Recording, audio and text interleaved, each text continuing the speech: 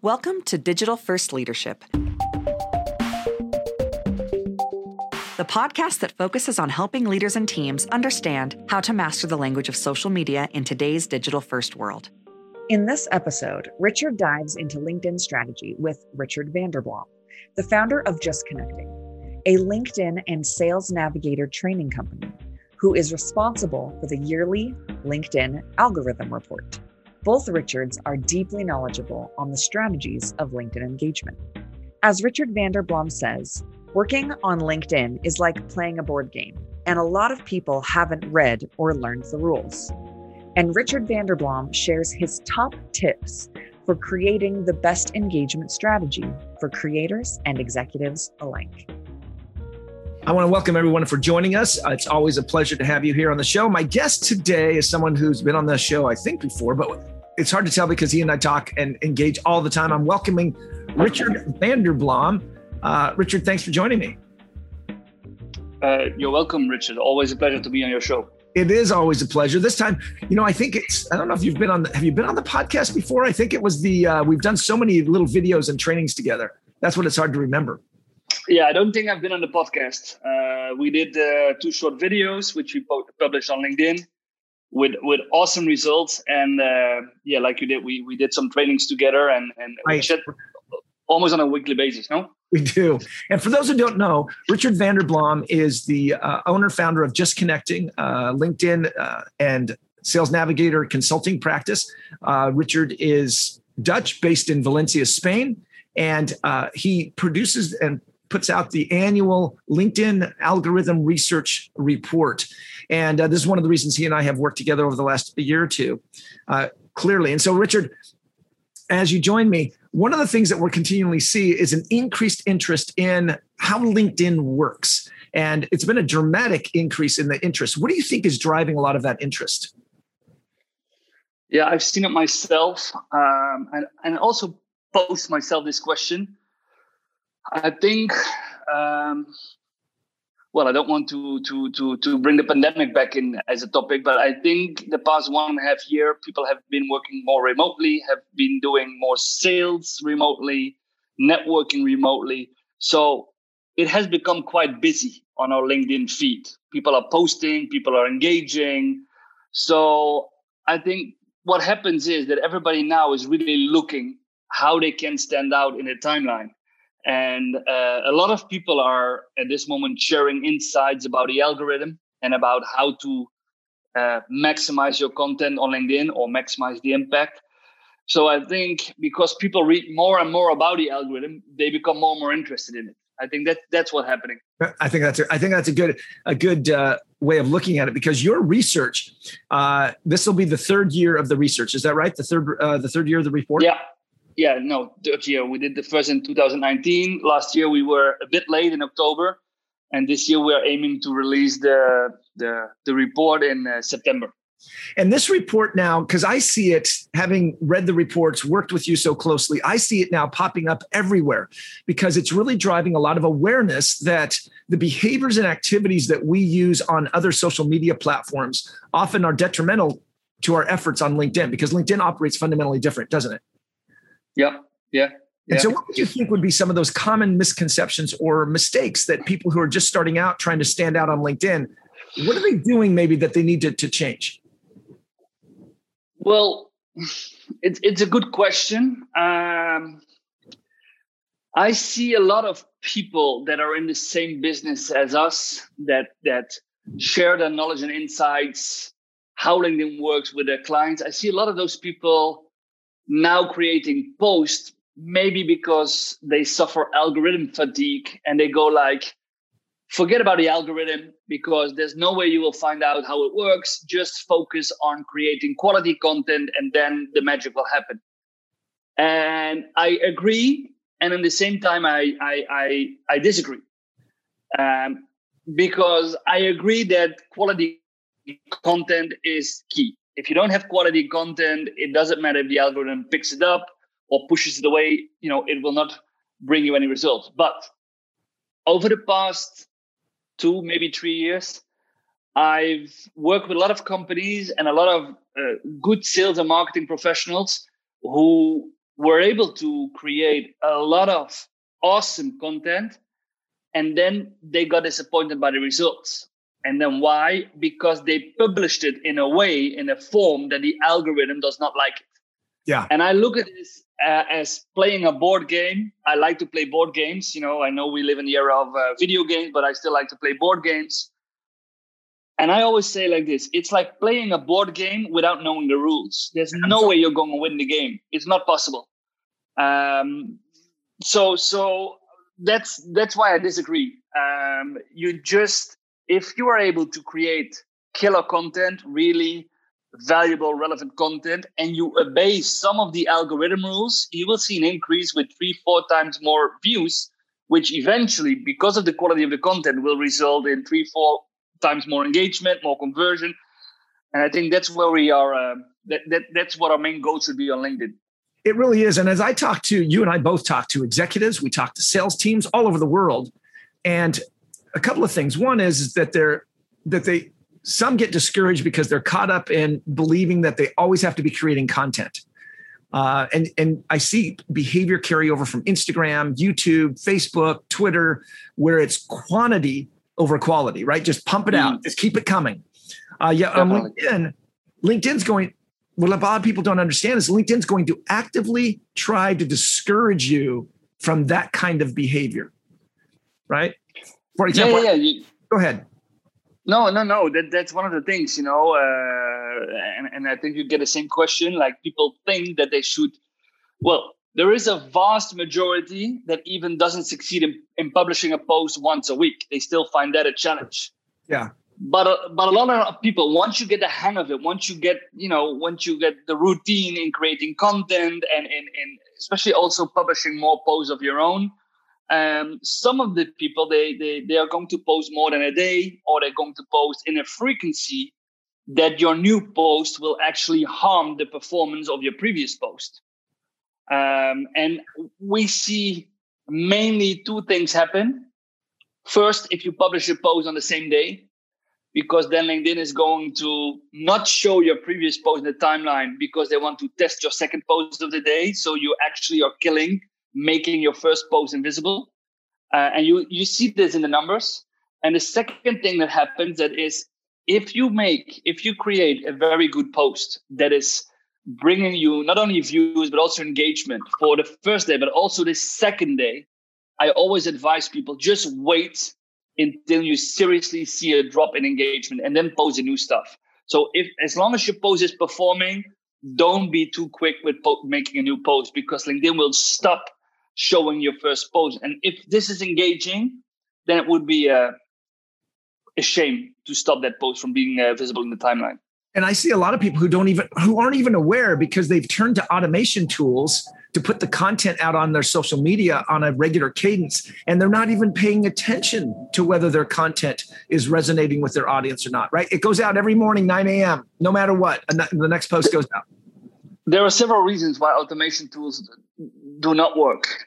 People think they are efficient. People think they are, playing the game, but they're playing the wrong game, or they're playing the wrong game on the wrong board.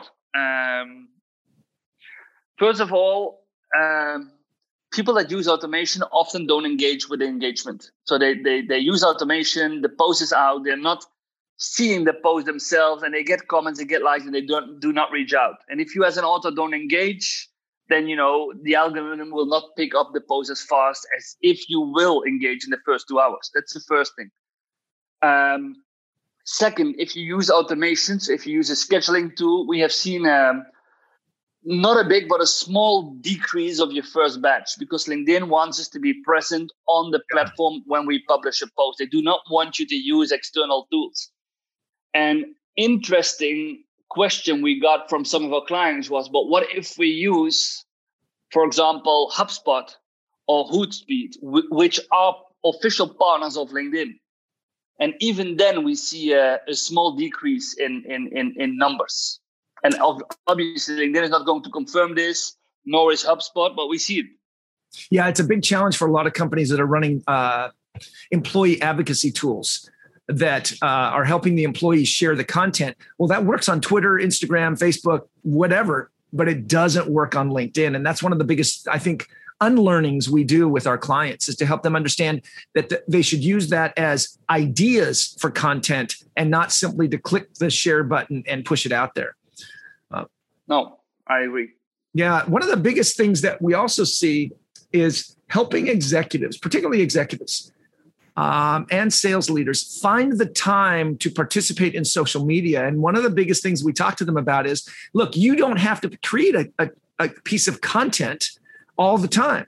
There's a much more effective way of engaging on LinkedIn that'll spread your influence. And you just shared a post on LinkedIn that did very well, talking on this very topic, right? What advice do you give to an executive who wants to have an influence on LinkedIn? What behavior should they be doing more than anything? Yeah, I think you're referring to the slide I have posted where I said 10 comments a day make the frustration go away. Yeah, that's the one. The frustration about finding the time to create an authentic post every week or every few days. For a lot of people, that is a frustration because first you need to find a topic, then you need to find the assets, whether it's a picture or a video.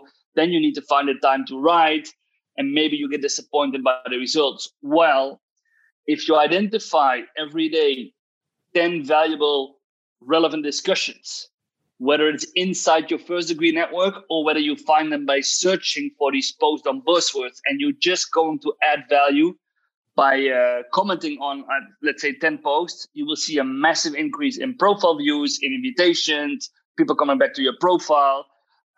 So this works actually really good. It does. And that was it. And what's interesting is that I had somebody, an executive yesterday, CTO of a fairly large company, say, well, what's the point? Why am I doing this? And I explained to them as we looked at their LinkedIn profile that had no banner image, no photo, no about section. I said, you're the leading face and voice of your company in this digital first age. And every prospect who's looking to come to work for your company, every employee, every partner, every customer, nearly 100% are looking at your LinkedIn profile beforehand.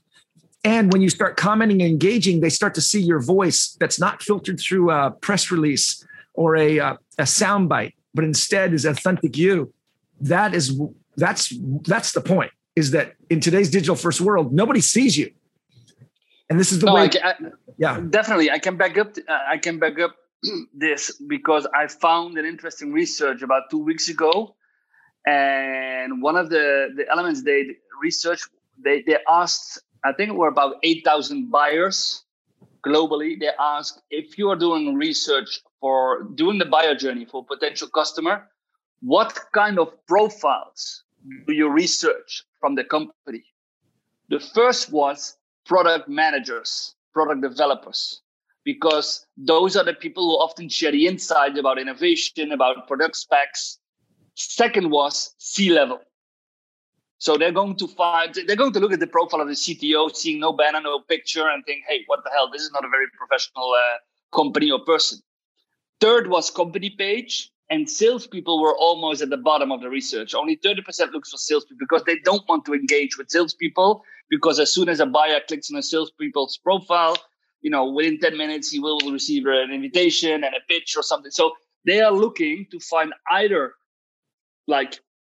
in-depth content about the products or the services, but also are looking at the C-level of the company. That's where you can build trust. So definitely executives' profiles need to be very professional as being one of the most important stakeholders of the company.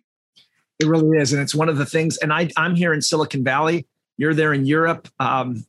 It's amazing that the vast majority of my clients, when you look at their C-level or their senior VPs, that you would think that tech companies, particularly my clients, you'd think that they would be out there. No, sometimes they're the worst because they're oftentimes driven by relationships and subject matter expertise and don't think that this social media thing is really important to them.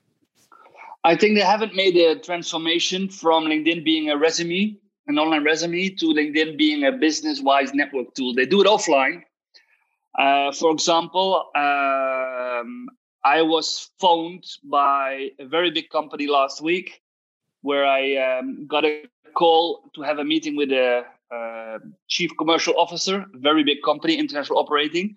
And they got my name through another CCO in one of their networking clubs of our clients. So and they spoke, lucky for us, they spoke good about us, but you see that they network on an offline level and also online, but they don't relate to LinkedIn as being their business network tool where they present themselves in a way they would also do offline.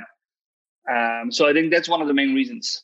I agree. And that you bring up a really invaluable insight is that they do this offline, but online.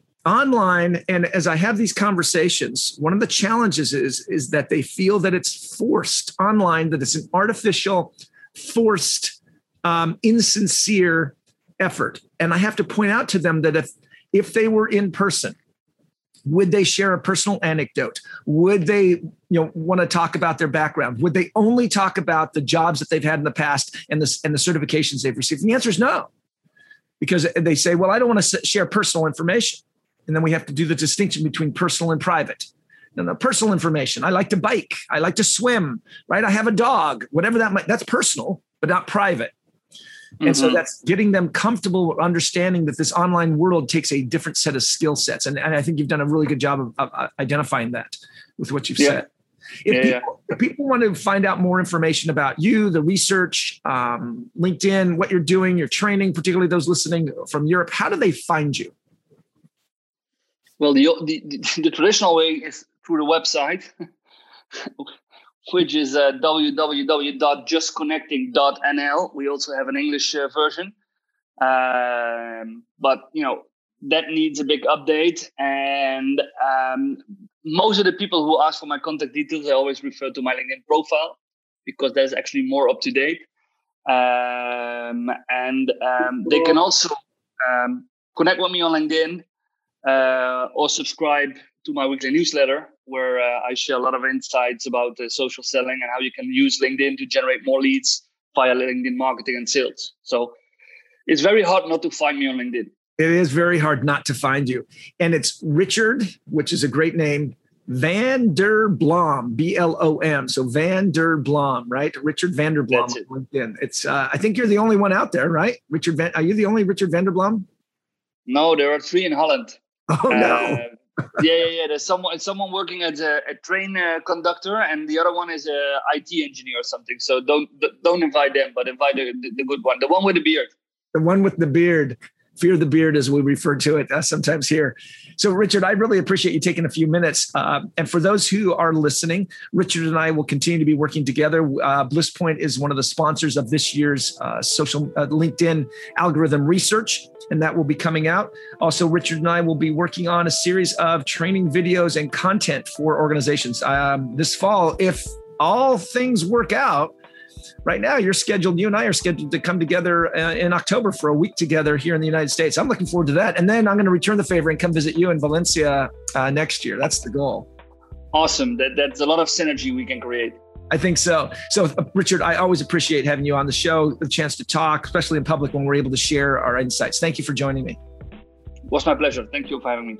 You've been listening to my podcast, Digital First Leadership. My guest has been Richard Van der Blom of Just Connecting. Research and training on LinkedIn and Sales Navigator. Hopefully you found something interesting or inspiring. Be sure to connect with him or I so that you can stay up to date with the latest content information out there about how to become a digital first leader. Thanks for listening. Take care. You've been listening to Digital First Leadership, the podcast where you learn to leverage and build your expertise on digital platforms. For more valuable tips on mastering the language of social media, subscribe to our newsletter at blisspointconsult.com. If you'd like to stay in touch, feel free to add Richard on LinkedIn and join the conversation.